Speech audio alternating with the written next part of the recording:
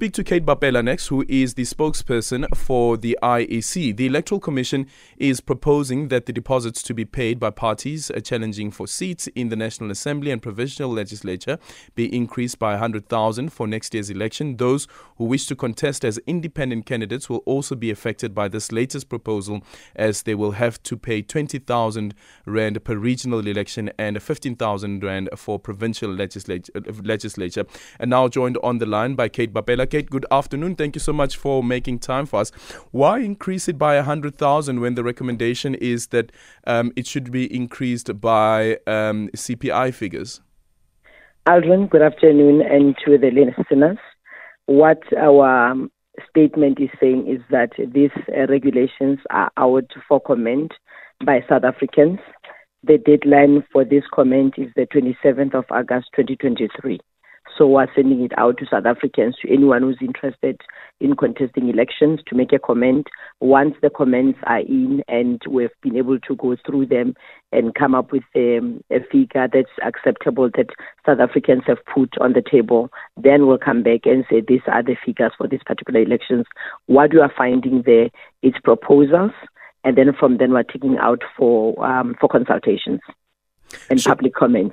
Okay, no. Still on the proposal itself, why 100,000 and not adjusted by inflation?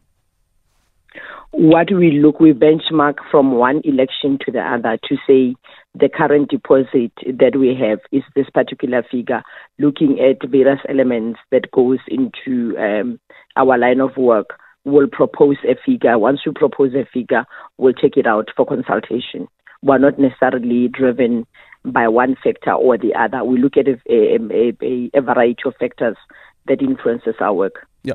Would the Commission then also look into how to ensure that the constitutional right for individuals to contest the elections are not hindered by costs that are too high for them to pay? That forms part of our consideration. Hence, when the various submissions are made to the Electoral Commission, part of it in ensuring that also we maintain transparency, that will be available on our website so that everyone is able to see how South Africans referred back to our work, or how they even how they made their submission on various figures. So that will be made available. We have always understood that we are a constitutional body, we are founded in terms of the Constitution, so therefore that becomes the core of our work. And I heard in the bulletin as well that for a political party that wants to contest the national elections, they would need to, but at least according to the proposal, would need to fork out at least 700,000 rand. Can you just explain the rationale behind legislation that if you contest at a national level, you must also contest one of the regions? No, what we are saying is that people with the inclusion of the independent candidates, that means that people can contest in the wards where they're located, and then they can move and contest regionally, they can contest provincially, they can contest nationally.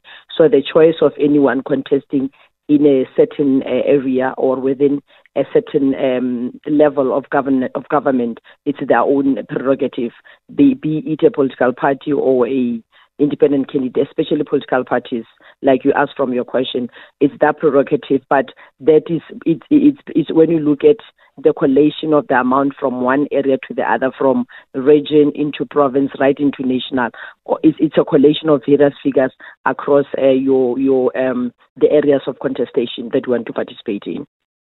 Okay, and just a final one. Now that there is the introduction of independent candidates that will be contesting at a national level, what's the proposal there?